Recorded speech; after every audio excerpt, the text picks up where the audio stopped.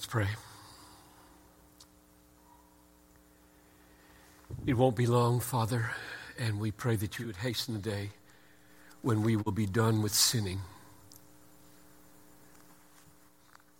Our chief grief is not our physical ailments, but our spiritual failures. And so we repent, we confess, we pray that this message would be one means in helping this band of people make progress in defeating sin on the basis of Christ. So come, I pray. Give me your help now and grant that Christ would be exalted, that the Holy Spirit would hold sway, that I would serve in the strength that you supply so that in everything you get the glory, and that the devil would be undone, and that we would come into a greater experience of our inheritance now of holiness. In Jesus' name, amen. The reason for this message is to give you a glimpse into how the gospel of Christ relates to my front burner warfare with sinning. These are thoughts that are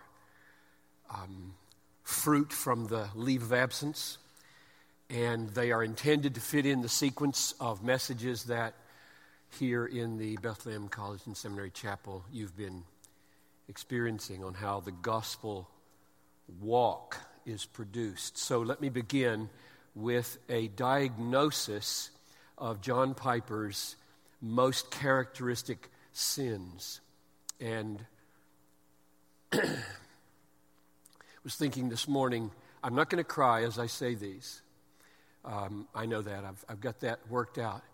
And I have cried. So it's an interesting thing how when you're talking to somebody about a loss that they've experienced or about a sin that they've committed about something, at that moment, there may be no particular evidence of emotion that you might think would accord with that. Don't be too quick to judge. There are seasons, aren't there?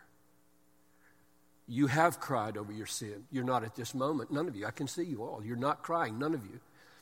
That doesn't mean you didn't last night. So just take heed that this itemization may have more behind it than you see at the moment.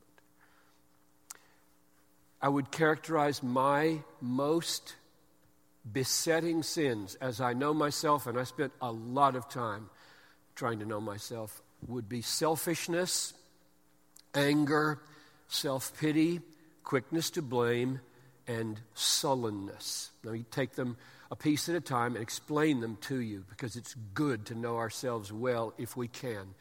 Selfishness is virtually the same as pride and is the deep, broad corruption at the bottom of it all. It has 5 traits I wrote down. My selfishness is a reflex to expect to be served. Number 2, my selfishness is a reflex to feel that I am owed. 3rd, my selfishness is a reflex to want praise. 4th, my selfishness is a reflex to expect that things will go my way. 5th, my selfishness is a reflex to feel that I have the right to react negatively when I am crossed. Now, the reason I use the word reflex for all those descriptions is because there is zero premeditation. These are responses that happen from nature. They are not based on any reflection at all. They are marks of my original sin and abiding corruption. Now, what happens when this selfishness is crossed, which it is regularly, right? That's the way life is. Number 1, anger. Anger is a strong emotional opposition to an obstacle in my way. I tighten up. I want to strike out, verbally or physically. 2nd, self-pity. A desire that others feel my woundedness and admire me for being mistreated and moved to show me some sympathy. Third, quickness to blame. A reflex, growing up out of this selfishness, a reflex to attribute to others the cause of the frustrating situation I'm in. Just immediate, it's somebody else's fault. Feeling that grows out. And others can see this in a tone of voice, a look on the face, a certain posture, or a sideways query, or an outright accusation. And lastly, sullenness. These tend to be sequential in the way they work for me.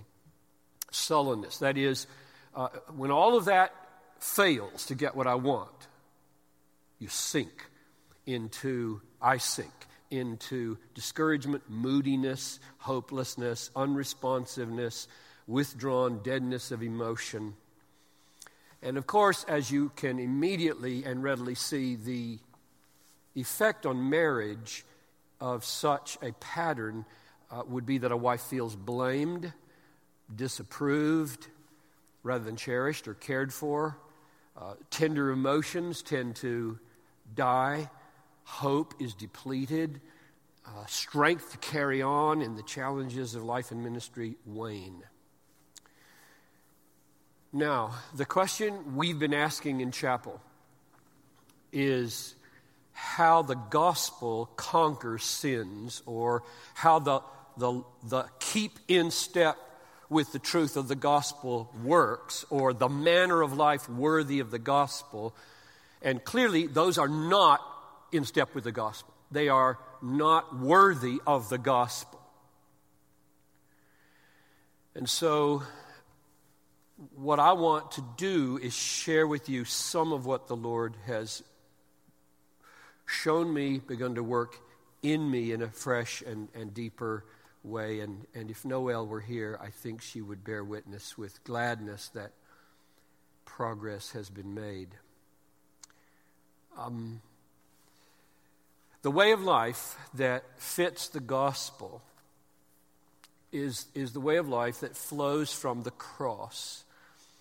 The cross cancels our sin and completes the perfection by which we are justified, and in doing that, unleashes a power for sanctification. And that's what I'm most interested in, is how that works. I want practically to know on the ground with me and Noelle, me and me, how that works. How the warfare against sin becomes successful, flowing from the gospel, flowing from the cross. So first, I'm going to take you eventually to Philippians chapter 2, 12 and 13. But before we get there, I want to give you a broader foundation and just give you the big picture of how I think it works. And this will be review, I'm sure, given some of the other messages you've heard. When Charles Wesley taught us to sing, he breaks the power of canceled sin. Oh, for 1,000 tongues.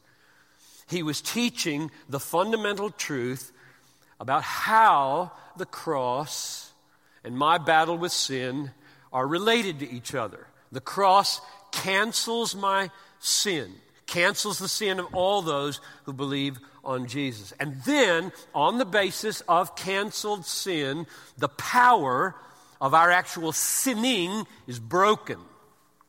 And it's not the other way around. There would be no gospel and no music if we tried to sing, "He cancels the guilt of conquered sins." That would be no gospel. He breaks the power of canceled sins, is the gospel of sanctification by the gospel. Now, there are many ways.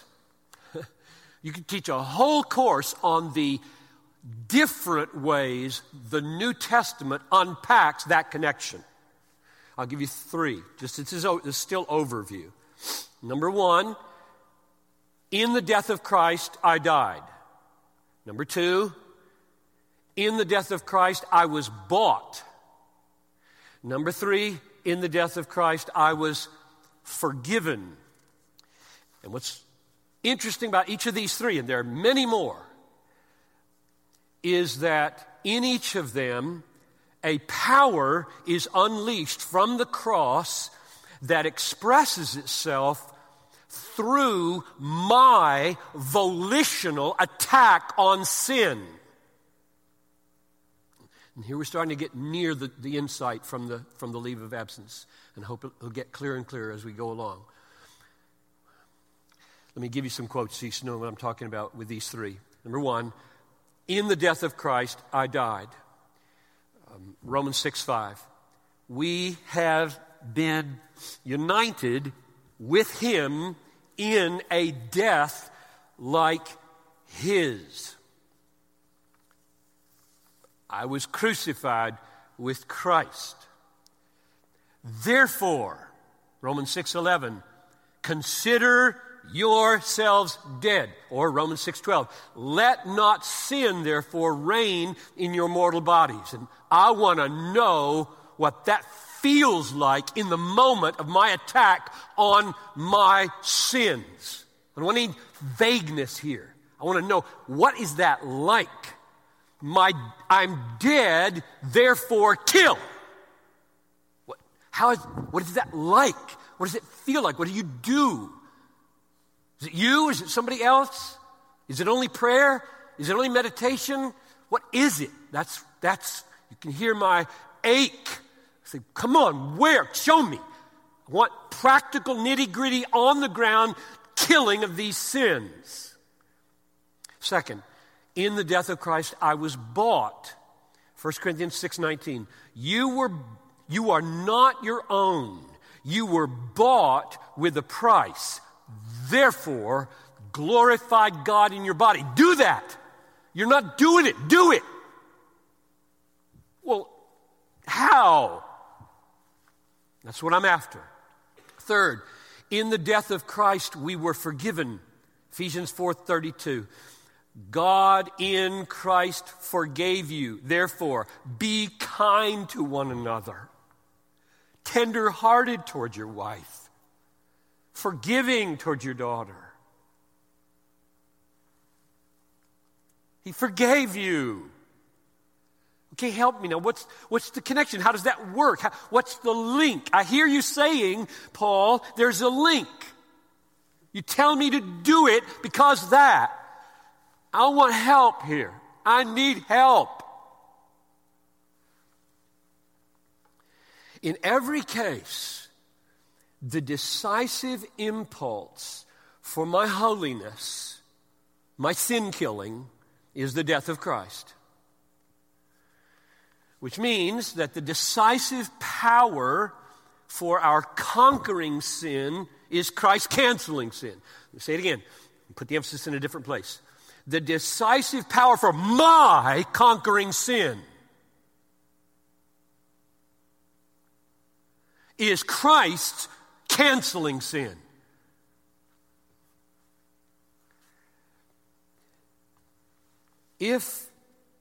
Another way to say it, I've said this in many sermons over the years, the only sin you can defeat is a forgiven sin.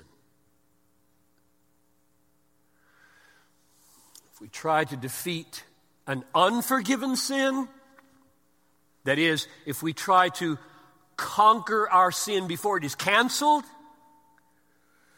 we become our saviors. We nullify justification of the ungodly. And we head straight for despair and suicide. But don't miss this.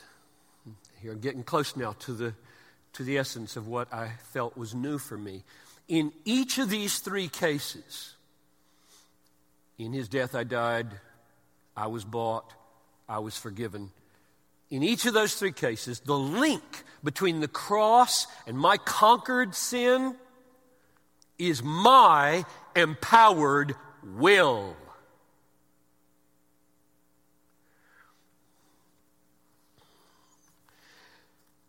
My will engaged to fight sin with blood-bought power.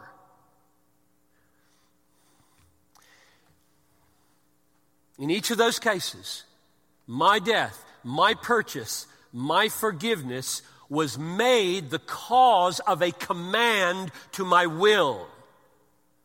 Let not sin reign, John Piper. You don't let it reign. You don't let it reign. Glorify God in your body. You glorify God in your body. Be kind to her. You be kind. That's clear to me that those texts are connecting my conquered sin over there as the goal, and Christ canceling sin is connecting the two through an empowered will.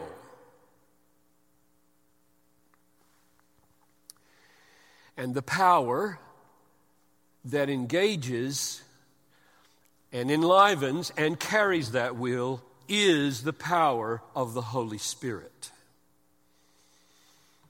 And I make that clear so that you will know that that empowering and that action is a Christ-exalting event, because it's the Spirit-empowered will, which means that the link between the cross and my conquered sin is a Holy Spirit-empowered willing of sin killing. Listen to these texts so you will feel the biblical force of what I'm saying. Romans 7:6. We died to that which held us captive, so that we serve in the new way of the Spirit. Romans 8:13.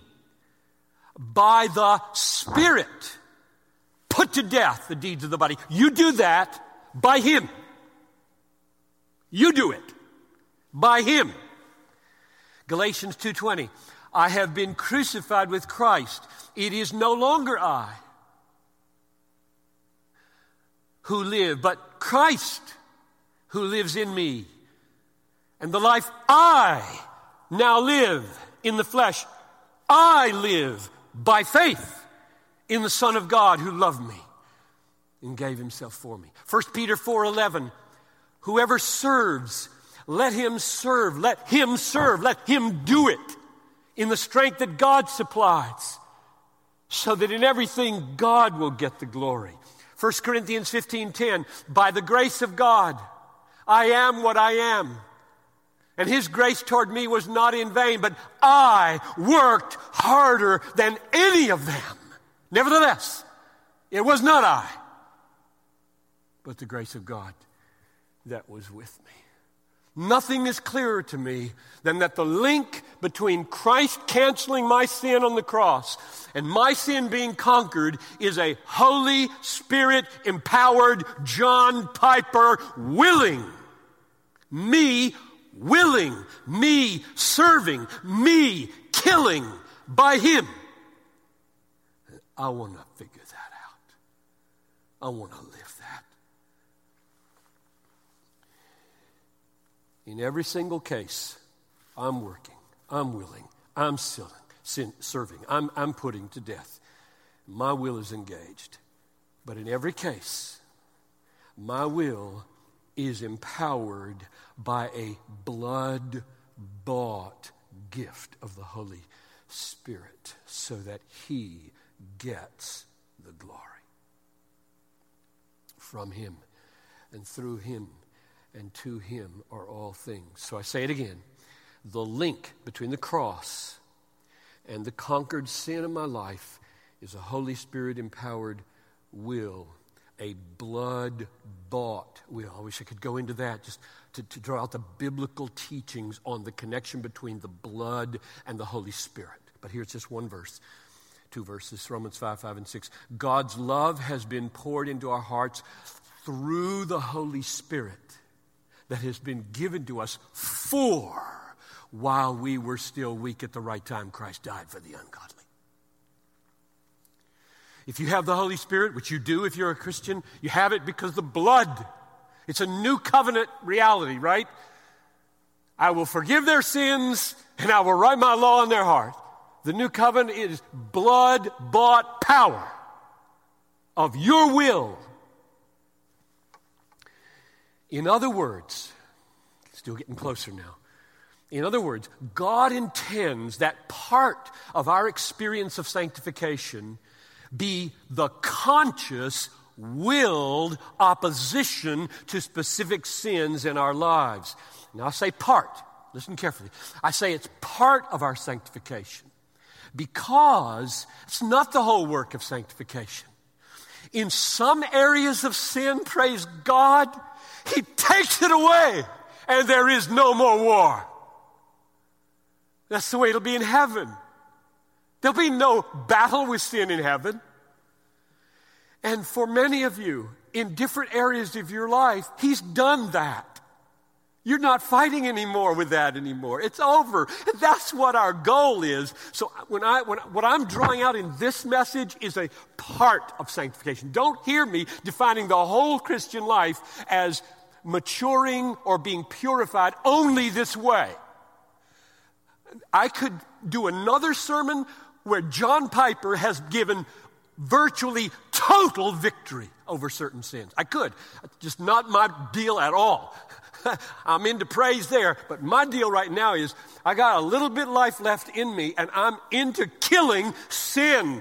I wrote an article the other day, and I said, I'm 65, and I'm getting closer to the tape at the end of the marathon every day, and one of the effects of that is his face on the other side is getting clearer and clearer. The effect of that on me is I hate my sin more every day.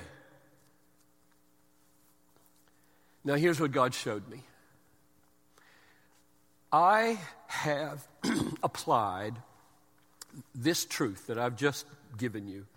I have applied this fairly effectively in the area of sexual temptation. That is, I have engaged my will and by reliance upon the Holy Spirit attacked lust with a vengeance.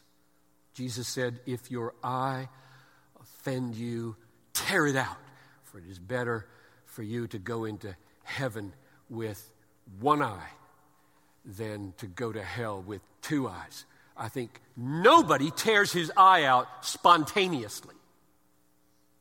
This is not a spontaneous, out of the abundance of the heart, there is no lusting. This is a massive act of willpower to tear your eye out. So, I'm arguing that's a good thing that I've done.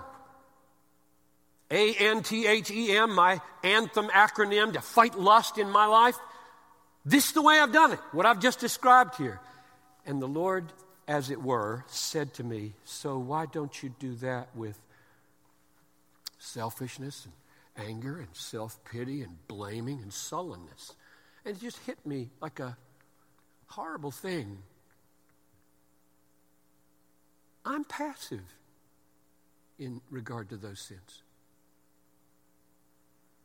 I had this notion those kinds of sins should be taken away spontaneously.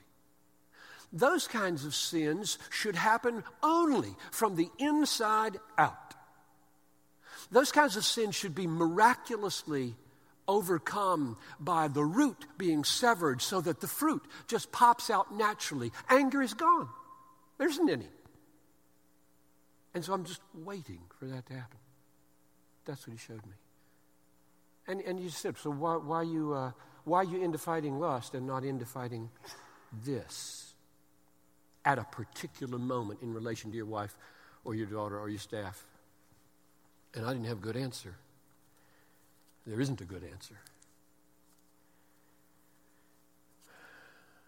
When I fight lust, Avoid. Say no within 5 seconds. Turn to something magnificent like Christ crucified. Hold the pure thing in your mind until the dirty is gone. Enjoy a contrary, superior pleasure. Move on to, when I walk through that and fight with all my might against a lustful thought that comes into my head, there's nothing passive about me at all.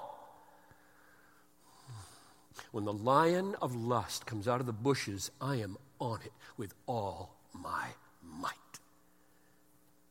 I don't wait for a miracle. I act the miracle.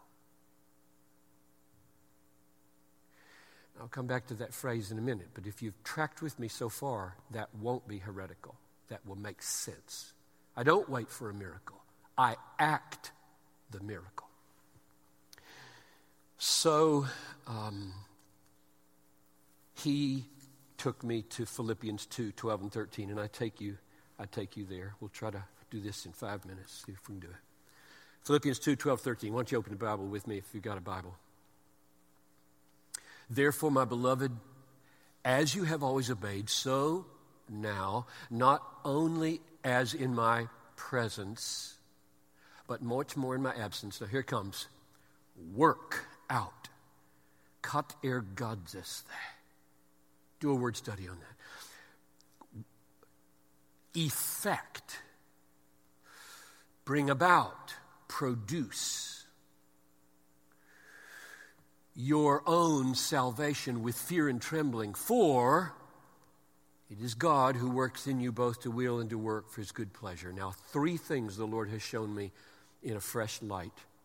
Number 1, I saw in a fresh light the word work out. Katergadziste, your salvation means produce it, bring it about, effect it. Peter O'Brien in his commentary takes this phrase. He says the word implies continuous, sustained, strenuous effort.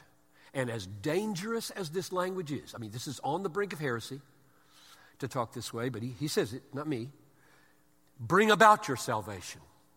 Produce your salvation. Effect your salvation with continuous, sustained, strenuous effort. And I knew that had been the case with sexual temptation. I do not live a defeated life with regard to sexual temptation.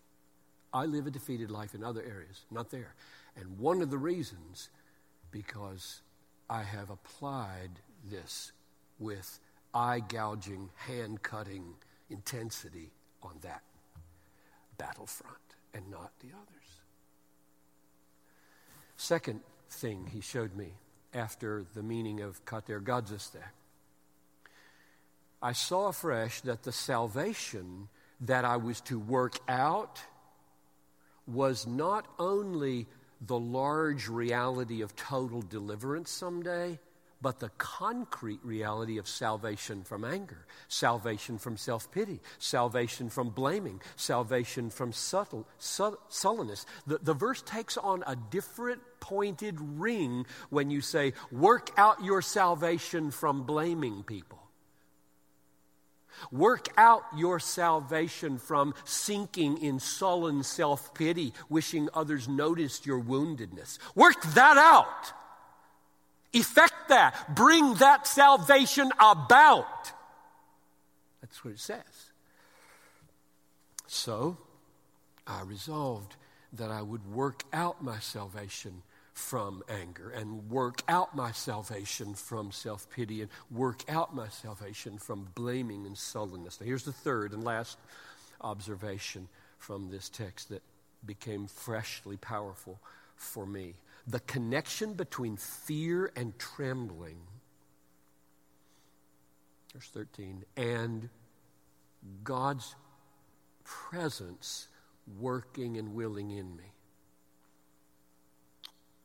Work out your salvation with fear and trembling, for it is God who works in you both to will and to work for his good pleasure. Why fear and trembling? Why should I attack selfishness and attack anger and attack blaming and sullenness and self-pity? Why should I attack those with fear and trembling? And if you just let your mind spin off without any context, you'd say, because your life is at stake. You might go to hell if you don't, which is true. It's just not what he says. The ground for my trembling here is not threat, but gift. Tremble. God Almighty, the creator of the universe, your Father, your Redeemer, your Sustainer is in you, willing and working. Tremble. Your acting is his acting. If that hits you, that's what I meant by, I don't wait for a miracle, I act the miracle.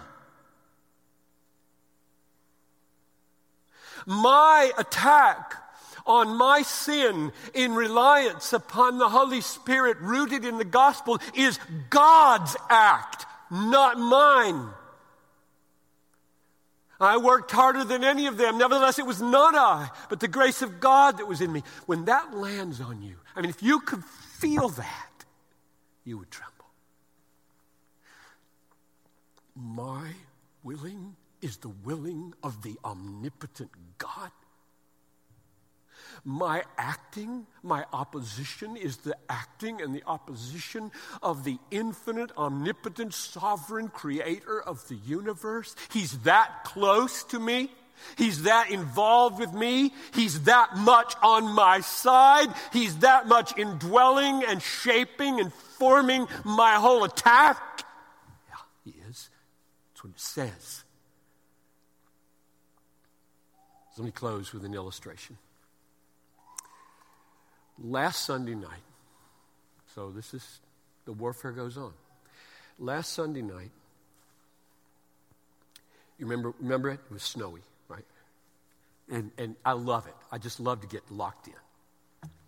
Can't go anywhere, so you're feeling okay. You're there, the family's home, and I was sitting on the couch. Supper was over. Noelle was working in her study. Talitha was cleaning up in the kitchen a little bit. And I was looking forward to doing something with Noelle and Talitha. Watch something, do something, whatever, you know. And Talitha comes in and she says, Mommy and I are going to watch Super Nanny on the computer. War.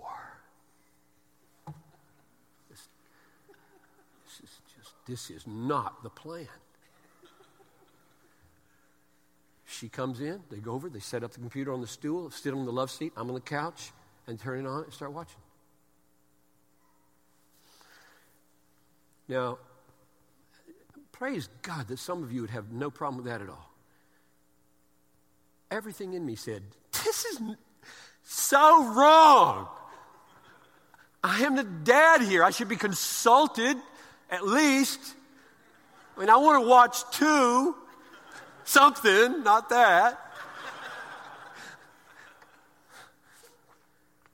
So, now, in the past, before I got serious about this, I think I would have simply sunk.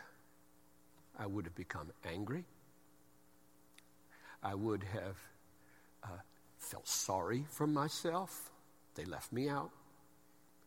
I would have blamed, and I would have gone upstairs sulking, thinking of something to say that would hurt them and make them feel sorry for me. Well, I did not do that. I saw it rising. I hated it. I'm going to kill this. So, without any kind of cold shoulder, I said something simple and non-offensive and went up to my study and warred for about half an hour. Killing, bringing to mind every kind of promise, every kind of blood-bought precious inheritance, every good thing in my life. Set your mind on things that are above and think on things that are pure and holy and just and commendable and good. And I was making war for 30 minutes until I killed it.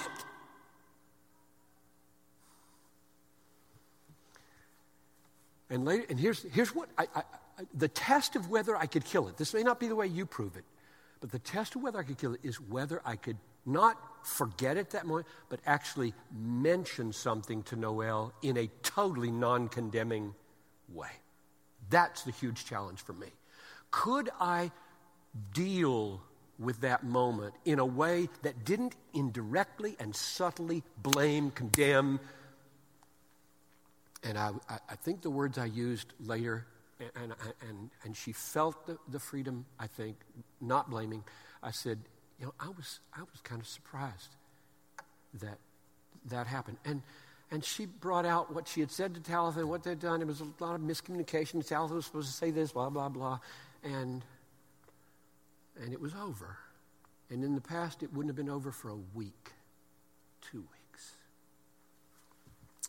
Conclusion, yes, brothers and sisters, it would be 1,000 times better if on that couch that sin never arose in my heart. It would be 1,000 times better if this 65-year-old preacher never had those feelings. That's the way it'll be in heaven. I want that. I would like that. That day will come. It may come in this life. It may not. And my point here is, until that day comes, part of God's will for your and my strategy in sanctification is a empowered, Holy Spirit shaped and driven, blood-bought willing against a particular sin until we kill it in that moment. It may come again tomorrow, but in that moment, we're going to kill it. And we will stay on it until it's dead.